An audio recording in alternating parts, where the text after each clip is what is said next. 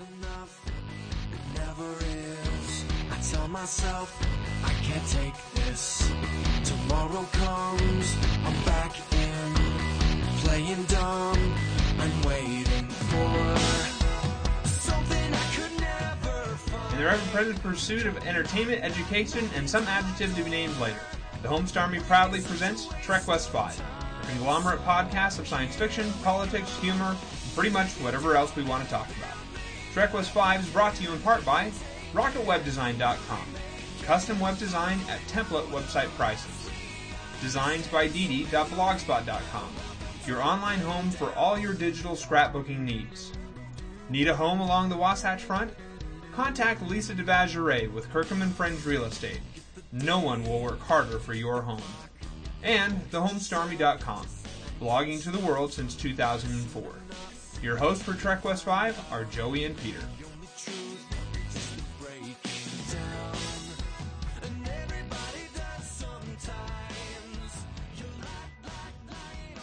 Good evening and welcome to Podcast Movie Special, Sabrina. I am Peter. And I am Joey.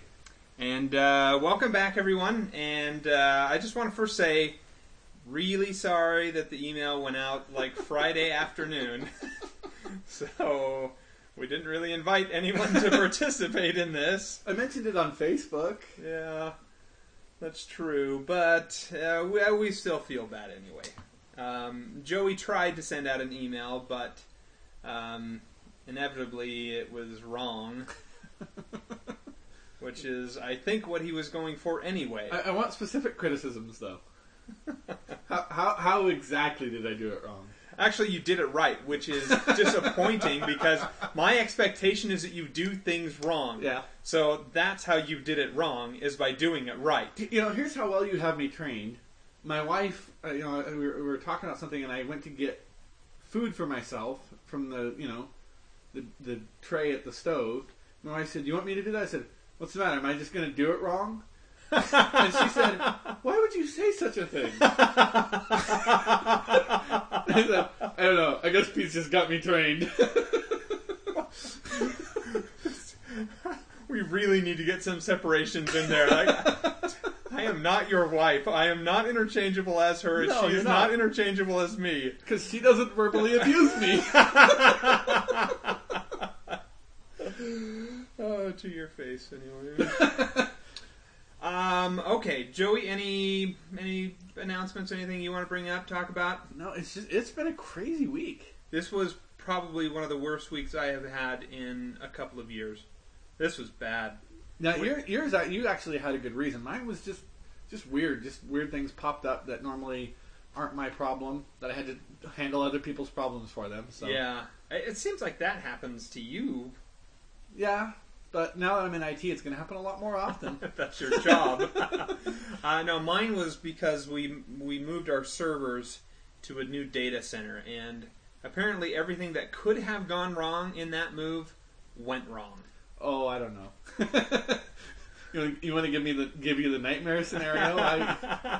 The machines actually made it there, so you're already one leg up. Yeah. Anyway. There was just dealing with a lot of people who hadn't bothered to pay attention to our email, which apparently we didn't send it out until the day before. Nice. And that was only at my insistence that it be sent out. And so,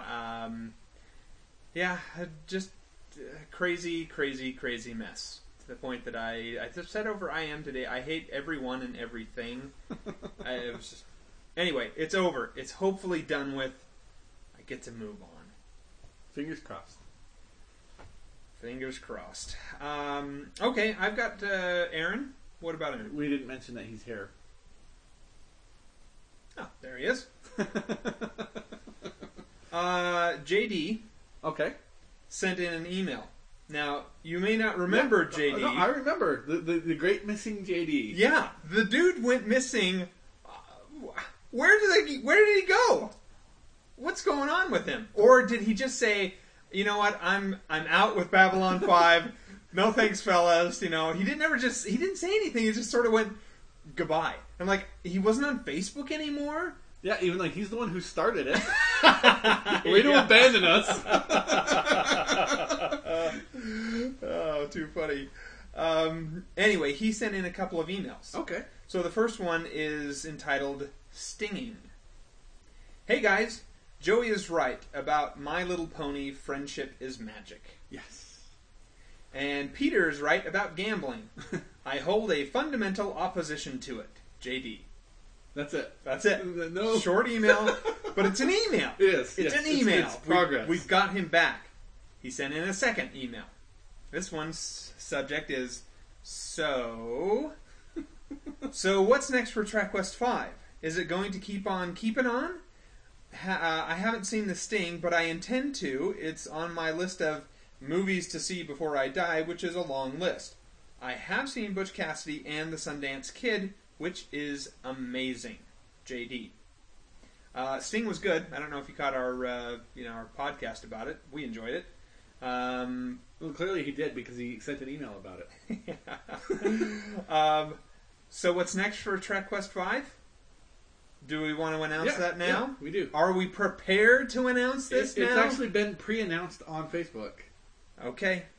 We're going to be doing Studio 60 on the Sunset Strip. But are we actually going to start? Yes. Because last week you were like, we're not going to start. I don't feel like getting into Studio 60. We're not going to start next week because there will be no recording next week. Right, that's right. You had something to do with your family or your... So we will be doing the second half of the Dueling Bookcast. Right.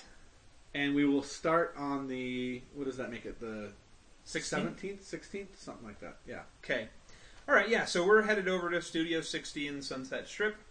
And then after that, we're going to do Firefly and Serenity.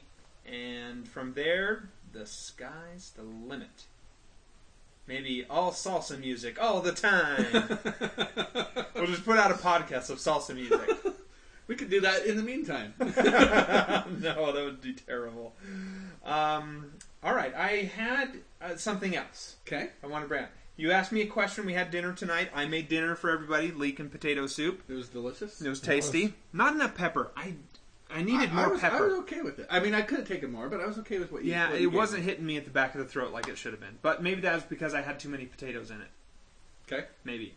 Anyway, you asked me a question while we were sitting at the table. Do you remember the question? I don't. Had something to do with my armpits.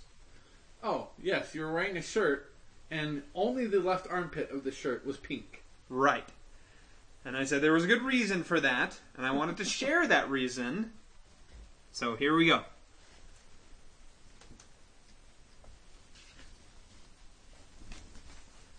He's putting on some kind of shirt. That's a 49ers jersey. Don't know who number 52 is. Name help you? Patrick Willis. Patrick Willis. So my old roommate, who got married, moved away, he comes by from time to time. He's like, "Yeah, I've got a class here. I just want to crash on on Thursday night, so I don't have to drive back home." He's like, "Hey, I got this really cheap. This is the stuff that they actually wear. So this is like jersey. Yeah, this is put out by the NFL. This is the real deal." And he's like, "I got it real cheap. Here, I'll give it to you." I'm like, Nice. Awesome. I didn't just take it. I said, "Look, you've got to take some money for this." So I gave him 20. But I wore this today to work. Oh, to work. To work. Very nice. Matter of fact, I had customer-client meeting today. I was dressed pretty much like this. Pajamas and a jersey top. That would have been more awesome. No, not the pajamas. I was wearing jeans, thankfully. But yeah, loving this thing. It is too big for me. Probably would fit you okay. Yeah.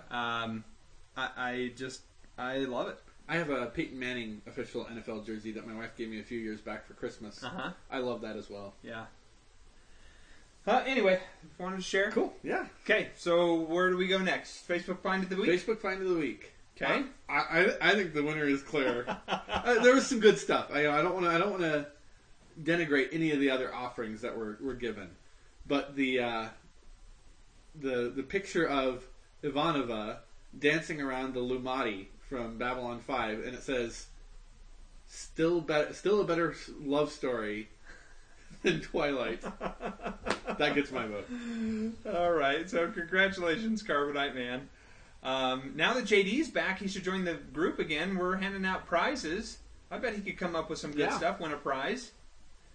I did want to mention, just as a honorable mention here, I really appreciated the article that Dean sent about men who like My Little Pony Friendship is Magic. Oh, jeez. Well, no, I don't know if you actually went and followed and read through the article. I read through about a third of it, and I was like, I cannot do this. I cannot continue with this any longer. You couldn't take it seriously? No.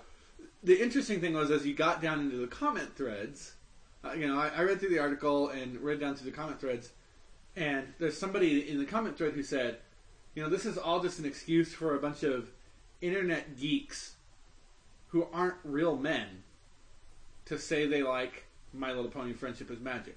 There's not a real man on the face of the earth who likes My Little Pony Friendship is Magic. Something to that effect. And it was immediately followed by posts from several members of the United States military, including a guy who said that he's in Special Forces and served in Desert Storm, Desert Shield, and the Afghani conflict, and said, I like My Little Pony. I've killed men, and I like My Little Pony Friendship is Magic. You're going to tell me I'm not a real man?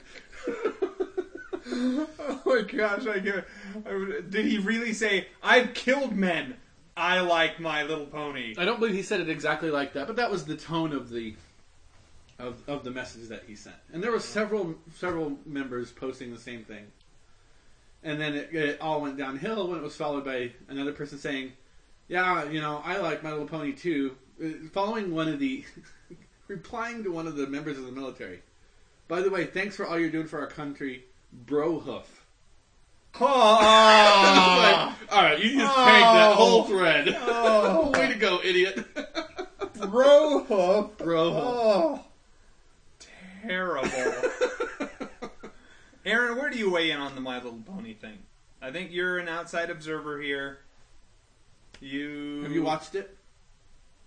My Little Pony Friendship is Magic? I've seen bits of it with your daughter. What do you think of it? I got nothing against it. What is it, the deer in the headlights look that you were giving? Like, did you not listen to last week's podcast yet? I haven't, no. Oh, okay. Well, it was Joey's Culture Corner last week, and I got some grief for it.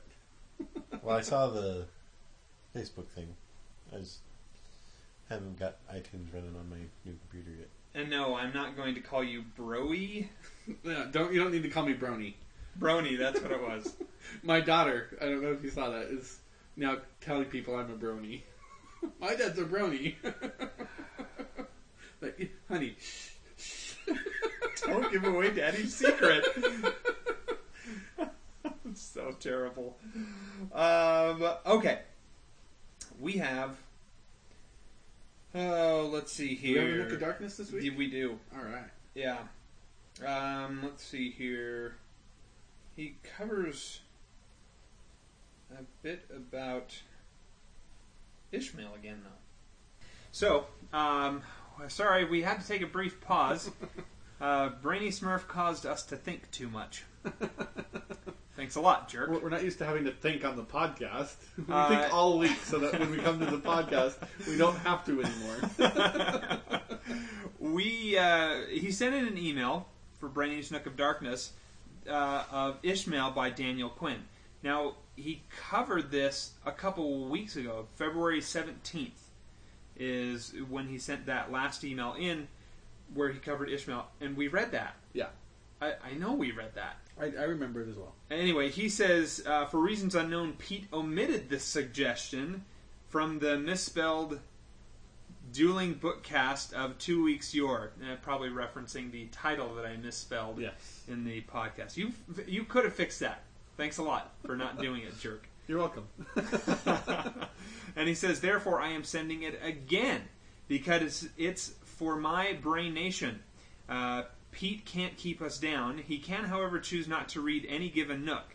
So let's just be thankful that he's willing to continue with his amazing... I was going to say, you're making all of this up. Of this week's installment of Brainy's Nook of Darkness. I'm not making any of this up. That's actually in there. Yeah, it's right at the top. I'm not making this up. I was impressed by your improvisational skills there. Dang it, I just revealed the man behind the curtain. Anyway, so his first 5 paragraphs basically covers what he sent in the first time. So I'm sorry, Brainy, we're not going to reread that. It's long. It's in the bookcast. Yeah. So, but the other part is new. So we're going to read that part. Okay. So it picks up with this question. Cain versus Abel. Out for blood? What really happened? Was it in ancient Samaria? And now I ask you dudes, if you'll allow it, why did God so favor Abel over Cain? Was it a matter of humility? Was God trying to send his nation a message? Was it really because of the sacrificial elements? Was maybe Kosh involved in this murderous tale? Yes, but what else? Kosh was involved, huh? He was meddling for a long time, Joey. You can't deny that. You can't. I don't believe I tried to. All right. What do the sacred texts of the major world religions say? Here is my unresearched short list of motivations. Christians. The Bible, Genesis 4:2, depicts a motive of jealousy for murder. God gives Abel a high five for his sacrifice. Abel was a shepherd, hunter/gatherer. Cain tilled the land, agriculture. Cain is super peeved over God's favor for Abel over him, leading to murder. Jews. I think that the Midrash covers... sorry, is that Midrash or Midrash? Midrash, I think. We're going to go with Midrash. I apologize to any of you Jews out there. Offers an explanation involving chicks. Cain's envy is for Abel's fiancée. Okay. I did not know that one. Well, that's a new one to me. And well, she's a hottie. Maybe. Why not? What? You just stifled something. It's his sister. Oh, gross. Thanks for pointing out that awkwardness. You were the one saying she's a hottie. I'm not going to defend that. I'm not even going to try and defend that. So you're okay with Abel, but not with Cain, huh? That's not me. It was Joey who had the problem. Mormons. Is that the plural form, or is it acceptable to use more men when I am just referring to you dudes? Is that a running LDS joke? I can't say I'd ever heard it before. More men? More men. I've heard, oh yeah, I'm more man than you are. I've heard that one before. No, just, Mormons is fine. You know, with Latter-day Saints. Yeah. Hey, you guys, I would also respond to. People doing the podcast. Please correct me if I'm wrong, dudes, but I believe that the book of Moses speaks of a covenant that Cain made with Satan, illustrating the world's first contract killer and killing. Well, it's kind of a slightly skewed view of that, but for the most part, he covenanted with Satan to be able to go and do this for gain. He was trying to get gain. Muslims. I think that Muhammad's interpretation is super interesting. Found in an early chapter of the Quran is a succinct passage regarding the infamous brothers, jealousy, excess, and shame. It was Cain's jealousy that led him to react in excess, resulting in shame. Cool. Ishmael. The contention of Daniel Quinn is that God provided a very meta choice between farming and hunting/gathering lifestyles. The later creates harmony with the land, while big agriculture conveys a sense of exploitative dominance over Mother Earth. And that starts to explain why the world is sometimes quite a bummer. But fret not, there is hope. We always have the possibility that Trek West 5 will start covering science fiction again. Winking emoticon. Wink. And so, nation, I will make this simple. I have often been accused of thinking too much. If you have also fallen victim to the people around you debasing your deep thoughts, or maybe you were just insultingly intelligent, then read Ishmael. But if you are the people whom accuses others of thinking too much, then stay away and go read Twilight or something. Thanks for all your collective awesomeness, dudes. Shout out to Perry and Sabrina, wherever they still be, fish or have moved on to the other form. Holla. What? My goldfish, my kid's goldfish that died. Oh, Perry and right. Sabrina. Was that fish named after Sabrina from the movie Sabrina? No, I don't think so. Oh, I'm disappointed. Our fish died. Both of them? Yeah. Or were killed. We're now on our third Perry. Perry the Third? Perry the Third, yeah. All right. Well, Brainy, thanks very much for sending that in. I enjoyed, even though it was a duplicate submission, I enjoyed it yet again. Yeah. Because he brought some new stuff in. Yes, absolutely. Okay, I guess that moves us on to Joey's Culture Corner. Okay, for Joy's Culture Corner, I'm going to cover a book called 1Q84. It is written by... From Star Trek The Next Generation. No, it is not from Star Trek The Next Generation. But it's got the word Q in it. It does. It's got the letter Q in it. Fair enough. The story takes place in 1984, and one of the main characters believes that she's been sucked into an alternate reality, and instead of calling it 1984, she calls it 1Q84 because she has one question.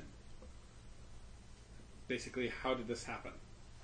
So, okay. it's a book on several levels that, and I should say, it's written by Haruki Murakami. See? I probably butchered that. It's not so easy, is it? I have to say, I think it probably... There might be a cultural gap here, because I didn't enjoy the book. It's selling like hotcakes. It was #1 seller on Amazon.com for a little while. I know it's been on the New York Times bestsellers list. I didn't care for it. I thought it was okay. I had a big problem with the fact that she spent, or I'm guessing it's a she, that might be a he. The author. Well done. Spent a significant amount of time retelling us things that they had already told us. So, when they would talk about a character's backstory, every time the chapters alternate between two characters' points of view. And as it alternates back and forth, so you go from the male character to the female character, and they're going to give you a little bit of the female character's backstory. They're going to remind you of everything they've already told you in the previous chapters about that female character's backstory. Well, to be fair, you are really dumb. That's true, but how did they know that? Okay. You've got me on that logical point. Anyway, I won't say too much about the book because it does kind of have a surprise or a twist kind of at the end. So I don't want to spoil it for anybody. I'd say for myself, thumb down. Didn't care for the book. Yeah, I remember when the book The Alchemist came out. Do you remember that? Yeah. I don't know if you read it or not. I did never read that one. Everybody was like going nuts over this book. I read it because, well, frankly, it was short. And I was like, really? What's the big deal? This is like philosophy that's like vague about so many different things. Yeah. I didn't get it, but that's okay.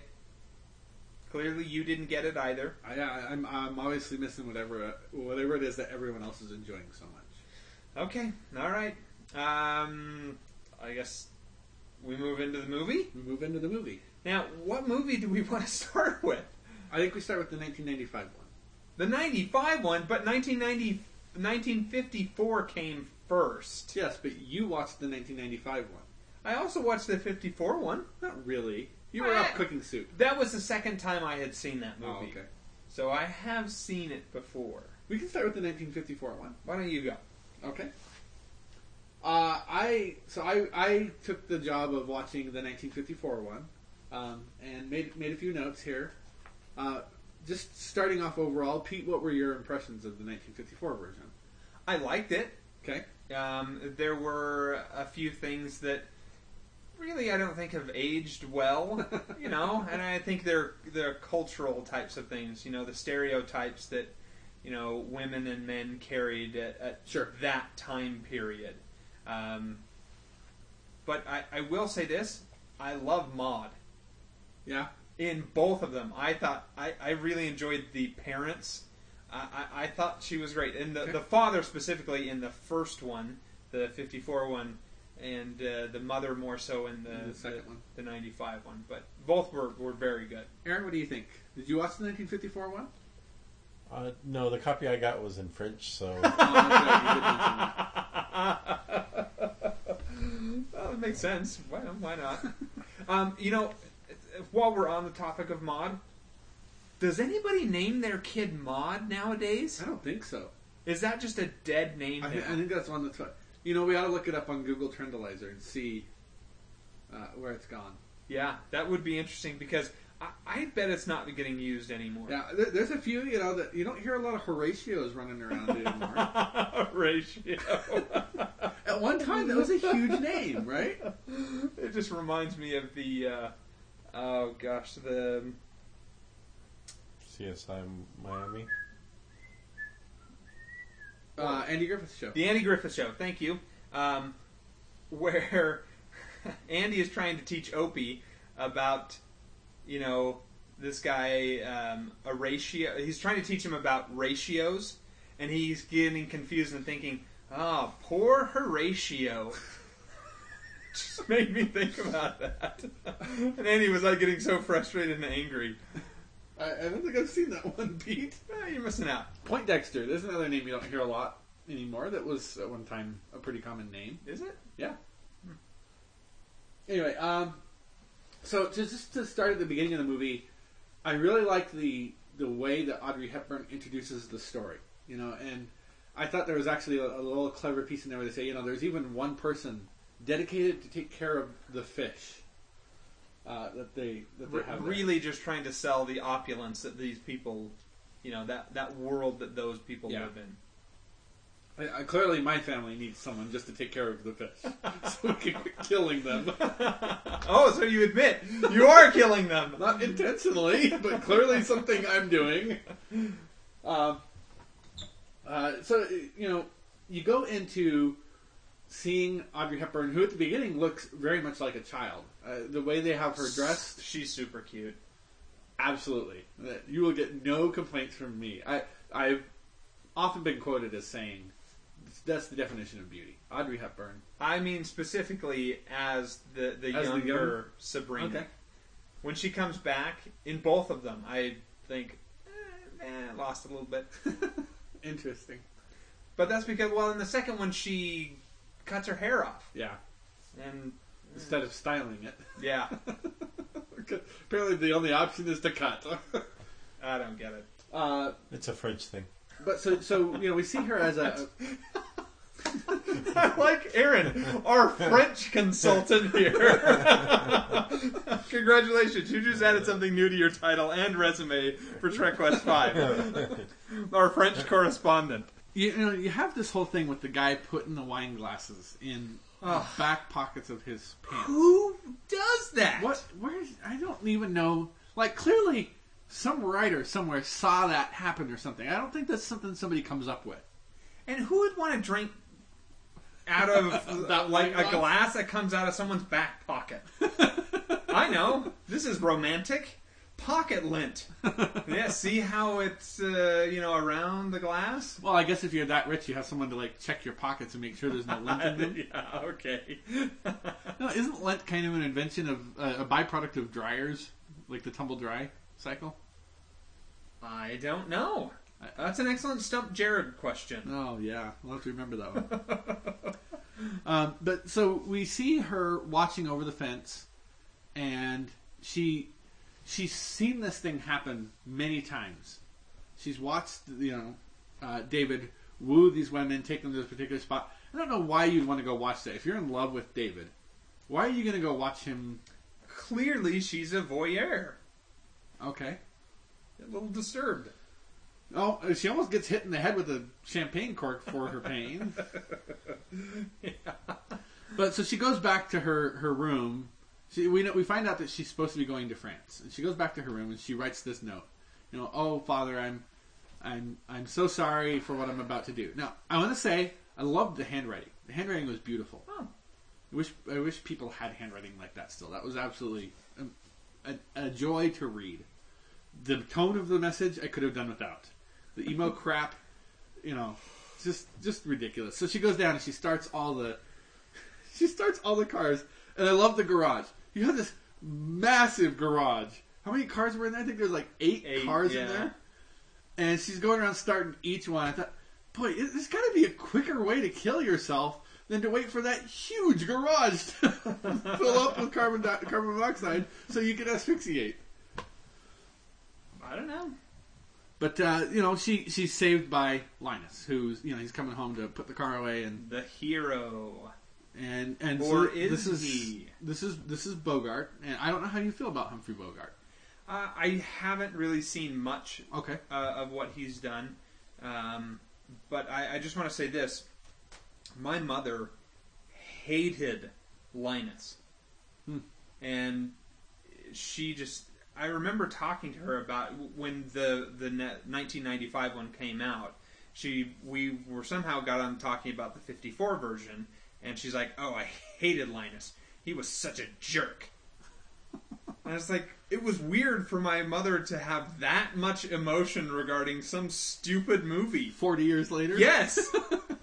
That was a little weird. Yeah, that does seem a little odd. I've seen Bogey, and I think sometimes he's good, hit or miss. There have been things where I'm like, boy, that guy is just overacting, horribly overacting. Yeah, sucked it up in Casablanca. Yeah, I've never seen that one. But I get a laugh every time out of the scene where she's trying to hide from him, so she goes underneath the car. He gets down on the ground, he looks underneath the car, and he's like, "Hi, Sabrina, come on out from there." And so what does she tell him? Well, my dad was afraid one of the spark plugs fell out. So I thought it was weird that a chauffeur's daughter doesn't know cars any better than I do, because that sounds like something I would come up with. Spark plugs, those fall out, right? Oh yeah. You get a little grease on them, they'll just slide right out. So you have to climb underneath the car and look up and see the missing spark plug. Too funny. I get a real laugh out of that every time. So she goes to France, and I have to say, of the two storylines, I much prefer that she's going to France to learn cooking than she's going to France to be someone's fashion gopher, I guess, is what it was. I love the cooking classes and the experience that she goes through there. You got the guy, new egg. 1, 2, 3, crack, new egg. Can you crack an egg that way, by the way? Yeah. Okay. Everybody can crack an egg that way. My wife can't. I don't get why it took so much teaching to crack an egg. Or lesson 1, how to boil water. Not just lesson 1, but the first day, how to correctly boil water. That is our perception of French cuisine, right? Is that they're that frou-frou, so to speak. Well, let's ask our French correspondent, Aaron. Is that really how French cooking is done? They are very frou-frou about it. Come on. Well, have you seen the Good Eats episode about roux? Where he talks about roux and how like a master, like the 7th level master chefs can detect like 20 different variation colors of roux. What episode are you talking about? I'll look it up. It's one of the sauce ones. Yeah. You're talking about Good Eats? Yes. Oh, okay. Okay. Thank you as our French consultant. But, so one of the things I wanted to talk about in that whole cooking thing was she writes a letter home and she says, I'm having trouble with my hollandaise sauce. So, Pete, you and I had talked last week. I thought that was funny. I didn't even think about that.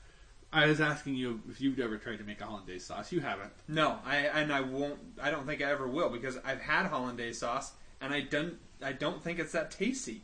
I don't know why I would ever go to that much work to make a sauce that really doesn't taste that good. My wife and I had it at IHOP, which is weird because normally I don't come away from IHOP going, "Wow, that was an amazing dining experience." But we had something with hollandaise on it at IHOP, and I was like, "Wow, that was surprisingly good." I think I'm going to go home and try to make hollandaise sauce. And I think it took me half a dozen eggs to figure out this is just not happening. I'm not going to be making hollandaise sauce tonight for sure. Because it is very hard to get right. Yeah. Okay, so we have the exchange as the dad is reading the letters. I don't think of David very much. Oh, that's good. Except for at night. That's bad. I throw out my picture of him. That's good. Please send me Scotch tape. That's bad. Because they don't have Scotch tape in France. She doesn't have any money, I guess. But I like that little comedy bit that they had going there in the kitchen. I like the very specific instructions to the chauffeur. And he says, "Oh, it's a beautiful day out this morning, sir. Okay, fine. Roll down 2 windows and drive 35 miles an hour." I don't know that I've ever been like, okay, well, if it's a nice day, drive 35. It's a bad day, drive 27. It's just oddly specific little bit of dialogue exchange there. We get a lot of interaction in the car, which I think we miss in the 1995 version. I missed that aspect of, we get to see Linus in the car, kind of quote unquote at work. He's got a car phone in 1954. That was pretty awesome, I'm sure. Mm-hmm. And he's got a little dictaphone machine that he uses to send a memo. Little? Okay, well, that thing was huge. I think it was little for the time. It was like taking up another. Like it was the size of a small child. It was about the size of a radio back then, I'd say. About this, it was pretty big, yeah. And he leaves a great little note for his brother. I don't know if you remember, but you do work for us, and here's the address to our building. And if you're done, then you can collect your pension, and here's how much your pension will be. It was like $65 or 65 cents a month or something like that. Which I don't know, back in 1954, maybe that was a lot of money. I don't think it was. Okay. 65 cents a month? No way that could ever buy you anything. Okay. Well, and it's not like he needs a whole bunch of pocket cash, right? He's one of the wealthiest people in the world. Okay, so now we go back to Sabrina in France and this relationship with the Baron. Did that bother you at all? Did you think that was weird or creepy or? No, because I didn't get a sense of it being of a romantic nature. Okay. I saw it as father or uncle and child. I didn't get a sense of it being romantic either, but I didn't think about it as a familial bond. I just thought of it as there's this weird stranger just doing favors for this pretty American girl. That's when it got weird for me. That's what rich people do. Okay. Apparently, when I'm a baron now, I have to find an American waif and mentor her. Yeah, in cooking. But he had a great line, which I think is probably one of the strong themes to come out of the 1954 version, which is, why try to get over love? You speak of love like it's a bad cough. There are all the characters in the 1954 version are struggling with emotions that they don't know how to handle, how to cope with.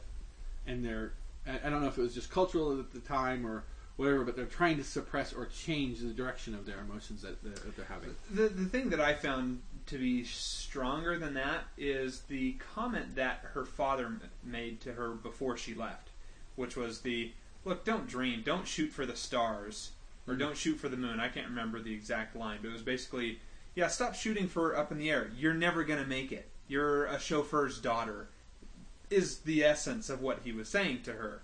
And she carried that with her into France. And I think that the Baron kind of helped to broaden that out to say, why not do it? Okay. Why not shoot for the moon or the stars? I love the quote, and I think it came from The West Wing.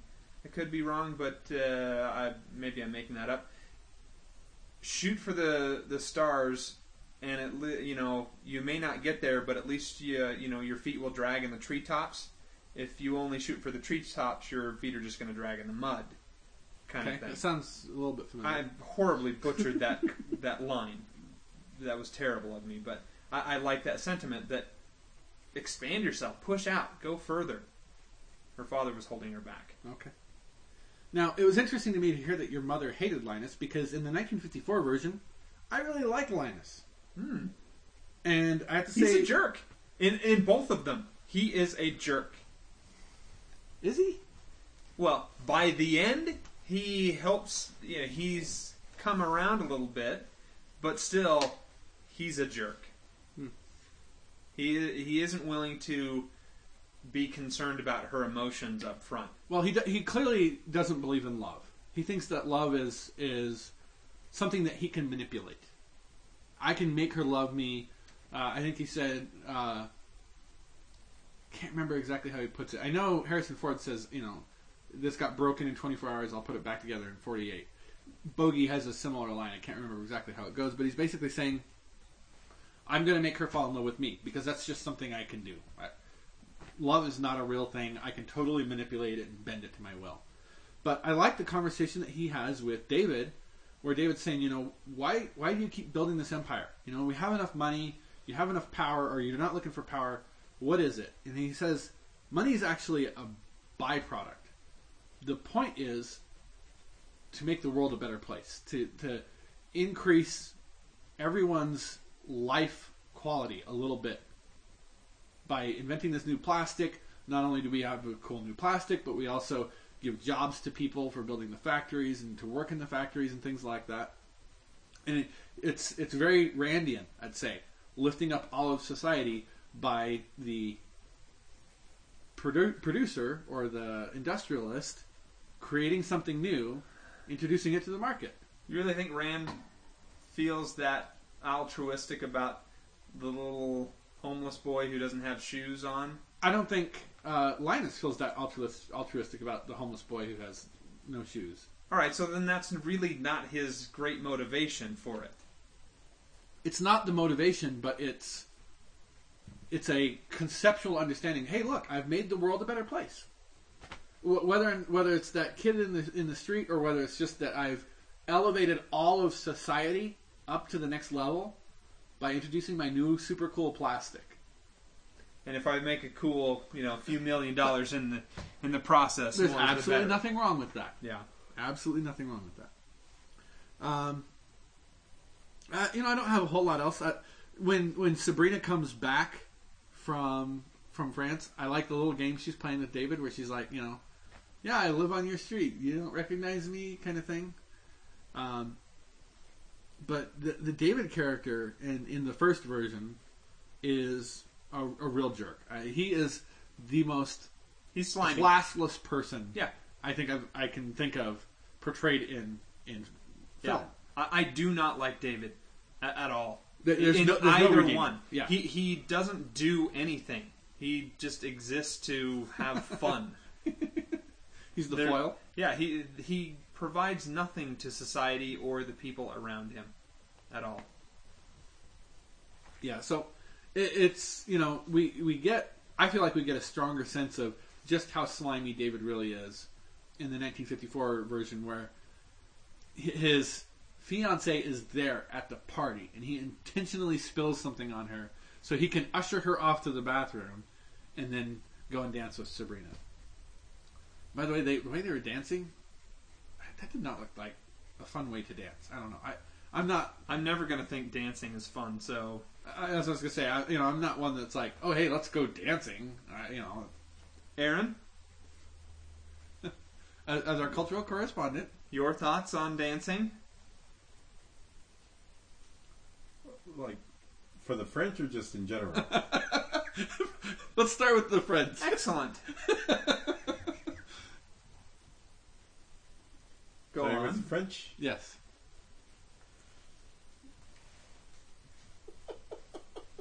It's more of a club kind of thing for them.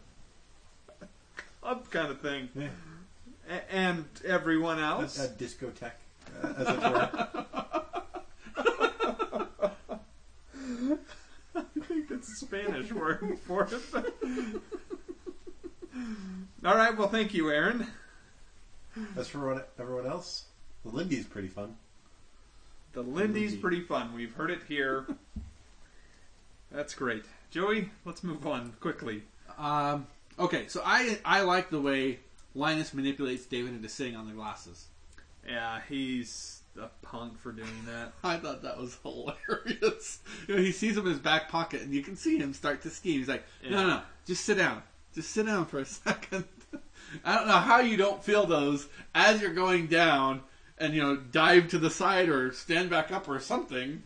Well, you can't really turn one way or the other because he's got him in both pockets. He's been drinking a lot of champagne. That's true. He has been drinking the champagne.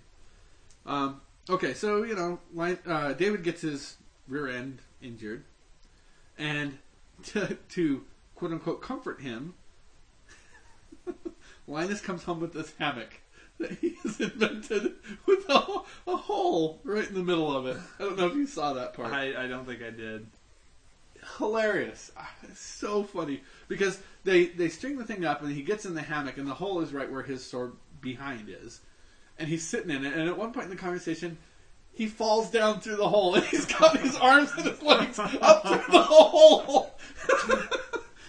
Super. It's like, this is the most ridiculous thing. I don't know who it was. It was like, it would be really funny. But I really enjoyed that. I thought that was a funny joke.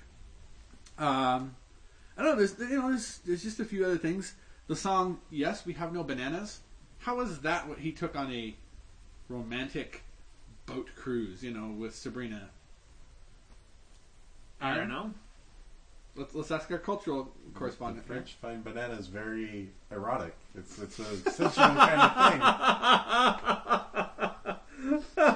thing. This is a family show. Good heavens. Good. It's really our fault. So you have David who never noticed Sabrina. And Sabrina who never noticed Linus. He says that he's always liked her. Always liked Sabrina. I don't know how intense that emotion was necessarily, but it's clear she never really noticed him. But to be fair, I don't think Linus has ever noticed himself as a whole person. He is a function. I go run the business. That's what I do. And that's all I've ever been defined by. That's what he chooses to define himself as. Yes. Because he has the conversation with David where David's like, well, look, fine. You go and marry this woman if it's so important to the company. He's like, what? If I did that, I'd have to bring along 2 secretaries, and it names off all these other people. And he's like, I wouldn't. That wouldn't be fair to her. I would, I'm married to this. This is my marriage here. Yeah. And so I think he's chosen that. Absolutely. Clearly in his life. The last note I have here... Oh, I have 2 more. I'm sorry. I want to start with going back to her, the chauffeur, again, Mr. Fairchild. I agree with you that he's kind of he's not a great example of humanity. He tells his daughter, democracy can be a very unfair thing. No one ever called a poor person democratic for marrying someone rich. He's a socialist, I guess. Well, I think in that situation, what he was trying to get across is, look, you're not going to be seen of as great. You're not going to raise up at all. You're still going to be seen as the chauffeur's daughter. Linus, on the other hand, is going to be able to be seen as, oh, look how egalitarian this man is. He's not so, stuffed shirt that he couldn't marry the chauffeur's daughter. He's not after a socialite. I'm just saying, why is that what matters to the dad? Why isn't... I think in his twisted view, he's trying to spare her the judgmental attitudes that are going to come from all of the other people that she's going to deal with. Yeah. And that's just... It's not going to be a pleasant thing for her to have to deal with. Okay. That's what I walked away with. Okay. The very last note I have is, when Linus and Sabrina are dating, first of all, it's a pretty flimsy storyline. Yeah, I would agree with that. Linus is dating her for David. I mean, they don't really give us any reasoning on why she would be going out with Linus when she's so in love with David. And Linus doesn't even try to give. He's just like, "Hey, I'm going to take you out to dinner, okay? Okay." Yeah, but I found that a little flat. There's a scene where they're driving back from one of the dates, and Audrey Hepburn is sitting and she's singing to Humphrey Bogart as he's driving down the road. I've had a recurring dream, and it's usually in black and white, where I'm driving that car and Audrey Hepburn is sitting next to me and singing that song. Dang it. I was really hoping you were sitting in Audrey Hepburn's position singing to Humphrey Bogart. No. Could you have that dream, please? Because that would be great. I probably will now. Pete, you got anything else about the 1954 version that you wanted to mention? No. I enjoyed the comedy. It was actually pretty decent for a 1954 thing. I think what my point is, it carries forward as the years go by. It's still funny stuff. Yeah. And it's enjoyable. Other than that, no. The trouble I have, I think, with Humphrey Bogart as Linus is he's not attractive. I don't know how anyone could ever look at him and think, that's an attractive man. Someone could fall in love with that. Especially, Audrey Hepburn or Sabrina in this case. I just don't see it. He carries off the businessman Linus part too well. And you don't ever I don't think there's ever really a proper view of Linus as a real human being. I think that's all I think about is this, emotionless face that is all about business. Yeah. So that's the only part of it that I don't really care for too much is Humphrey Bogart. Okay. Maybe if they had somebody else. I'm okay with Bogey. I'm not a huge fan of it, but I have to say, out of the two versions, the 1954 one is the one I prefer. Mostly because it's Sabrina's story. The name of the movie is Sabrina. Audrey Hepburn carries this film, in my opinion. She carries the whole cast through to the execution of a wonderful film. And I'll respond. Agreed. I wouldn't disagree with you at all. I think she does a wonderful job in it, and she's timeless and classic in that movie, 100%. So the 1995 version. Okay. This is 40 years. Yep. From the original, and I'm really glad they made this movie. I think it reintroduced the movie of Sabrina to a new generation. Absolutely. And it's a good story worth retelling.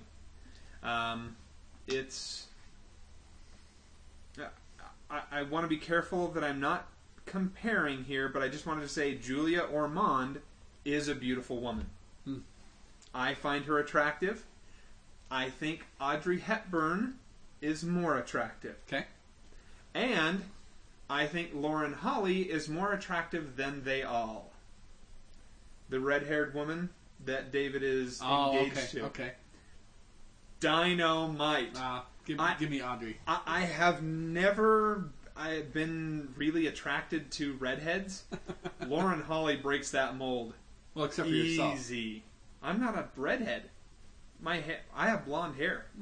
This is just my beard. I just always assumed it was the same color on top. No, sir. No.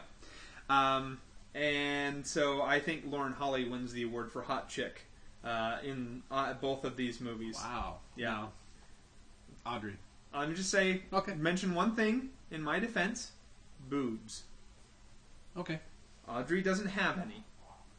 I'm okay with that. All right. So there's an interesting wrinkle in the story, or at least one, right off the bat. The father is dead. Yeah, I kind of like that. I like that because it gives a meaning for why Linus is so heavily involved in the company, versus, just the fact that his dad has kind of stepped aside and so Linus is now taking over. No, Linus has been having to do this now for a very long time, and that's now why he does it. So for me, it makes it more palatable. I actually feel like maybe they did that so that the mother had more of a chance to shine as a character. Because I love her. She was hilarious. She was so deadpan in so many places. Oh, it was so awesome. What was the line that she has? Oh, well, I can't find it. It doesn't really matter. Are you talking about at the end where she's like... No, it was towards the beginning. It's not important. I never taught you that. She has so many of those one-liners, zingers, that were just home runs. Yeah. Every single time. And the look on her face as she delivered them, perfect. Just classic. Classic. Okay, I've already mentioned I don't like David, so cross that one off the list. But I like Greg Kinnear as David. I think so. I wish we had a woman here on the pod. Aaron, Greg Kinnear versus William Holden. Handsome man, do you think? The 1995 version is definitely a better looking man. Okay, we've heard it here first from the intern and our French consultant. Sorry. If you're willing to send me over there, no, you have to get over there on your own, I see. And then correspond with us. Anyway, Greg Kinnear, I think, does a good job, and I think there's more for him to do than there was for William Holden. William Holden. Thank you. He, unfortunately, just doesn't seem that attractive. Now, I suppose this Sabrina is supposed to be a little girl, and she's always been in love with David.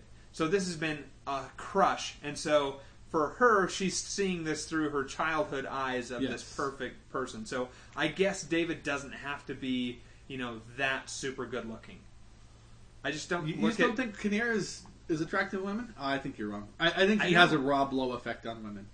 Oh, Rob Lowe is 10 times the man Greg Kinnear is. It was worth it for that reaction just to make that assertion. Yeah. Okay. I like Linus's hat in this movie, the bowler type hat. Okay. To the point that I might be willing to start wearing that if I could find a really decent hat. But who makes hats like those anymore? Oh, I'll find you one. If you'll wear it, I'll find it. Well, I'd like to try it on first. I'm not buying it over the internet. That's not going to happen. We'll find a hat maker. Okay, now, there was a line that was used. There were a few lines that were recycled between the two of them. I'm going to mention a few. Okay. You guys work Sundays now? It's Wednesday, David. Mm-hmm. That was hilariously delivered in both movies. Yeah. I thought they did a great job with that. Let's see here. David, sit down. Yeah, he was mean there. Okay. I wanted to talk briefly about what Sabrina gets to do. She gets to travel abroad to France.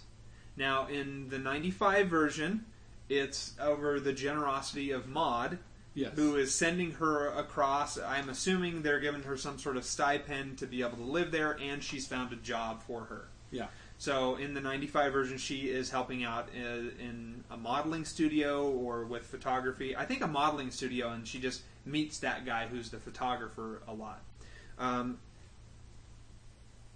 It is, for me, one of the most awesome things that I got to go and live in Scotland for 2 years. Yes, I was a missionary and I had a purpose to preach the gospel, but lo and behold, some other cultural things happened while I was there, as it turned out, and it was wonderful. Like, I got to get a wonderful education that I just don't think people can get in a college or just living in their own hometown. Interesting. There is a real blessing and joy that can come from being in another culture being totally immersed and dealing with that I don't think you can get anywhere else. Okay. And I really think that people ought to take the opportunity to be able to experience that. Now, granted, you can't move away for several months and do that. I realize it's probably difficult, but if you have the opportunity, I think you should take it. Now, this is a question I wanted to ask you, because I don't know. In the 54 version, Sabrina's gone for 2 years. Yeah. So she leaves, and when she's 20, she comes back, she's 22. In this one, I got the sense that she was really only gone for a few months. Like a summer. Yeah, like a summer job. And it just didn't seem like one could grow up that fast, unless just getting a haircut really makes one grow up. Yeah, well... She got the short haircut, and so all of a sudden became... an adult woman. Yeah, because that's what adult women do. And she also didn't have the... I don't know. I don't see the relationship with the photographer being as beneficial to Julie Ormond as the relationship with the Baron would have been to the Audrey Hepburn version. As far as like gaining the self-confidence and changing your bearing and things like that. It was different. It was a different kind of thing, because with her... the 95 her... it's all about being in love and getting past this, recognizing what it means to be in love and all of that stuff. I think it's different. What I'm saying is I don't see it changing the way she carries herself, like her mannerisms, the way the 2 years around the Baron, or the extended period, however long it was, around the Baron, clearly changed the way Sabrina behaves, mannerisms and posture and bearing and things like that. Well, that's just France. Well, this is coming from Aaron. All right, fair enough. I can't argue with that logic. You got to make sure if you go over there, don't ever walk outside the airport, because you're gonna walk back in and different bearing, haircuts. So they just like accost you as you're walking on the street. No, you need a French haircut. Come here. Okay. Sabrina in the 95 version slaps Linus. Yes, after kissing. Did she do that in the 54 version? No, she didn't. Okay, alright. I actually much prefer the reaction to the kiss in the 54 version, because it's just kind of a, what just happened? I think in the 95 version, she's cued in more to the fact that she's kind of getting brushed aside there, and Linus is playing her, and that reaction I like better. Okay. Because she's standing up for herself. She's a more confident, solid woman to be able to say, "How dare you, sir? How dare you?" But Linus is able to smooth things over because he's Harrison Ford. I would just want to bring this up now. Harrison Ford makes a much better Linus because he's got the the serious look to him. But come on, Harrison Ford. That fella's easy on the eyes. Am I right, everyone? No? Self-high five. Handsome man. Okay. I would like to see a version where Harrison Ford is Linus and then Humphrey Bogart is the David. Like, obviously, there'd have to be some sort of time travel involved for them to be age appropriate, but still. Humphrey Bogart as David. Sabrina never falls in love with him. Oh, well. That's okay. In your world, it happens. Okay. Joey, have you ever been on a private jet? No, I haven't. Aaron? No. I haven't either. I want to know, how much different it is to be in a private jet rather than, a regular jumbo jet. What's interesting is to compare the trappings of being rich in the portrayal of them from 1954 to 1995, and how it went from having a car phone, which was super cool, back then, to it's 1995. Everybody's got a cell phone. You have to have a jet now to be cool. Well, 95, not everybody really did have. Okay, yeah, cell you're phones. Right. If you remember that thing, they were the brick. Yeah, it was the brick. He did have a car phone though, still. But I remember he pulled out some contraption that had this super long antenna. It was like a PDA. Yeah, that was weird. And I assume he was checking the stocks. Yeah. On that. Or browsing the internet. the CompuServe internet. Okay. All right. So while they're on the private jet, Carol keeps interrupting. And it really brought up something I wanted to talk about. When it's clear that somebody is trying to hit on someone, butt out. I had this happen to me in one of my classes. I go to a class every Thursday. There's a girl that sits there, and she's been gone for several weeks. And she came back this 1 week, and I was like, "Oh, hey, how are you? Welcome back. And I haven't seen you in so long. This is the first time we've really had any sort of conversation." So we're talking back and forth. Some woman turns around who is married. She comes to class with her husband and interjects into the conversation and completely steers it right away from me. And I remember looking at her like, "Ouch. What did you do? Why would you do this to me?" And there went my chance, because she hasn't been back in class since that day. Oh, man. And she's a real cute girl. I wanted to get to know her more. Okay. Oh, well. I guess I can't.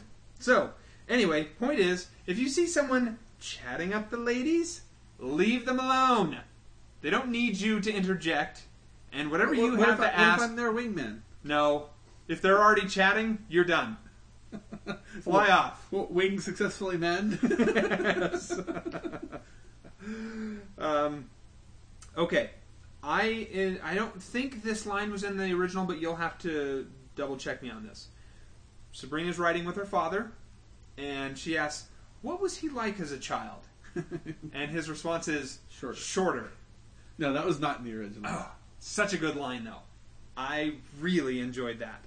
It's actually one of the things that I enjoy the most about the new version, is there are several secondary characters that get a lot more depth. Yeah, absolutely. You bring up a really great point. The additional staff in all of those, I really enjoyed. I thought they added just the right amount of accent or essence of other things that I thought was really good. It helped to show there was another world there, but they weren't brought automatically to the forefront. There was one thing that I didn't enjoy, which was the pseudo girlfriend that the chauffeur had, who was also another servant in the house. Oh, the Remains of the Day side story? Yes. I really just didn't think there was any need for that in there. And even the end where he's like, "Marry me for my money." What? No, I'm not that type of woman. All right, fine. Marry me for love. I thought that was stupid. It didn't need to be there. This is a story about Sabrina and Linus, not the chauffeur and some other person in that household. I don't know if you agree or disagree. I disagree, actually. I disagree. I like that aspect of it. Again, it makes her father more of a person. It fleshes out her father as a person, that just because her mom isn't around doesn't mean he doesn't have passions, he doesn't have emotions. His passion is books. Well, but I'm saying, it's just one more shade in the character, whereas her father is a very one-dimensional note in the first movie. In the second movie, he loves books, he has, long suppressed feelings for the head maid, or what have you. I think it... Or whoever... What was she? I don't know. I always think of her as the head maid because, again, I'm always going back to Remains of the Day. And he even makes the joke himself. Yeah. I enjoyed the staff, but did you notice a younger Paul Giamatti? No, I didn't. He was one of the groundskeepers. Really? Yeah. Oh, yeah. That was Paul Giamatti in there. Let's see here. Funny line. Secretary explains what a musical is. That was pretty funny. Eating with your hands in that Moroccan restaurant, that would be terrible. One of my favorite funny moments was Linus and David are talking, and Linus says, "My life pays for your life." Yes. And David says, "I resent that." So do I! I thought that was hilarious. All right, so the whole love affair is kind of happening in here. I find it a little more believable than I did in the 54 version, but still, it doesn't seem like Linus has ever cared about women that much. Yeah. And he seems like he's just falling right into this stuff real easy. And it's sort of like, did he take a class for that in Harvard or something like that? It just seemed like it came too easy for him. Anyway. I like, though, that in the 1995 version, they have logical reasons for why Sabrina continues to interact with Linus. Yes, agreed. I mean, he comes up with something. Take pictures of our house out of, what was it, Martha's Vineyard or something like that. And then so later in the story, she has to bring the finished photos the to film him. back in. Yeah. And so it's great that they actually came up with a reason that they continue to interact. I enjoyed how they kept David away as well by just doping him up on drugs. That was pretty good. Really? Well, tell him I was, asking for him. It's like, yeah, he was asking for Bert and Ernie. Just hilarious how they had him so doped up. Doped up in a way that apparently their doctor had a problem with. Yeah. When he's talking about the drugs, he's like, that was never proved. just give him the two drugs together. It'll be fine. Okay. Is this in the original? Paris is always a good idea. Mm-mm. No? I think it's a great line. Never been to Paris. I have no desire to ever go to Paris, but I love the line nonetheless. Okay. Paris is always a good idea. I think I might tweak that to Scotland is always a good idea. Yeah, no, not really. It rains a lot there. But still, it's pretty awesome. Let's see here. So Sabrina is falling for Linus. And he can't... Linus is really kind of starting to fall for Sabrina as well. Yeah. And he finally decides, I can't do this. I just can't do this. Wanted to ask Joey. $1 billion deal on the line. Could you follow through? Do you think that you could do what Linus couldn't do? Yes, absolutely. So you would sell her off and just say, see you later. Their relationship is so fresh and new. I totally could have walked away from that. Wow, you heartless jerk. That was one of the better lines from the 1995 version. That they referred to him as the world's only living heart donor. I didn't get that. I just missed that. He doesn't have a heart. So how can he be a donor? He donated his heart, and yet he's alive. Thank you, Aaron. You finally put it in a perspective that I can understand. What? Why are you laughing? He said the exact same thing. No, he he flipped didn't. the two words around. He said it better. He's got a little class as a French consultant. Yeah, he's bringing something to this podcast. You'd do well to watch. Je ne sais quoi.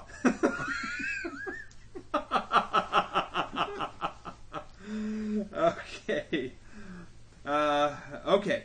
So the same basic storyline at the end plays out that it does. Yeah. Although this line was awesome. We were up to your elbows in your underwear. It was like touching the shroud of Turin. I was hoping you mentioned that. That is one of the funniest moments of the whole movie. Oh my gosh. It kind of creeps me out because it sort of seems like she considers this sacred and holy. Yes. That's like this Or is she very saying severe, old and yeah, the severe stained. looking woman. Oh, gross. Oh, Aaron. No, why would you do that? Oh, that's what I got. I was like, oh yeah, because he doesn't pay attention to stuff like that. It's tattered and from the 14th century, Oh man. I think that I'm with you, Pete. That is one of the funnier because again, she does it in such a dry delivery. It makes it absolutely hilarious. Yeah. Okay, so the chauffeur turns out has $2 million. He's been saving up. Good for him. No, I think they implied that in the first movie. Did they? Well, they imply that he's listening to the deals. The guy's driving, and he's like he keeps looking like this as he's driving along. Every time Linus is in the back seat on the phone making a deal, you see the driver kind of paying attention to what's going on back there. Was that when he was making a deal, or was it because It was he when he was was making a talking deal. about Sabrina? No. It's when he was making the deal on the car phone. I didn't care one way or the other. Good for him. Glad he made some millions. That's great. But what I enjoy is the conversation that the father has with Linus, where he basically says, are you going to take care of my daughter here? Are you really going to be able to give her what she needs? And Linus has to humble himself to the chauffeur, and I enjoyed that. And basically the chauffeur gives his blessing to be able to go after her and says, she's at this address. You can find her here. Having the Concorde is a much better solution to the she's already on her way problem than the tugboat. Am I wrong? I guess that doesn't translate over super well. But yeah, when we do this again in another 40 or 50 years, I hope that we'll look fonder on this than when we have teleporters. Anyway, for me, I enjoyed the 95 version more. I think what they added to the story is more enjoyable than what was brought in the 54 version. Now, having said that, I loved Audrey Hepburn. She is super cute in that movie. But I think too many other things were working so much better in the 95 version. I would agree with you that everything else works better in the 95 version, but as the movie is called Sabrina, I think that Harrison Ford absolutely dominates the cast of the 1995 version of Sabrina. I think it could have helped if they would have gotten someone cuter. Maybe. But I honestly, I honestly think that what they should have done is called it Linus. Is called it Linus Larrabee. And have Harrison Ford with his bowler cap tipped, instead of Something Sabrina like that, yes. with the wide brim cap. That would be funny. I think that's what they should have done. That would be a travesty, dude. That would really be terrible. I don't think Julia Ormond did anything bad to hurt the role or the memory of Sabrina.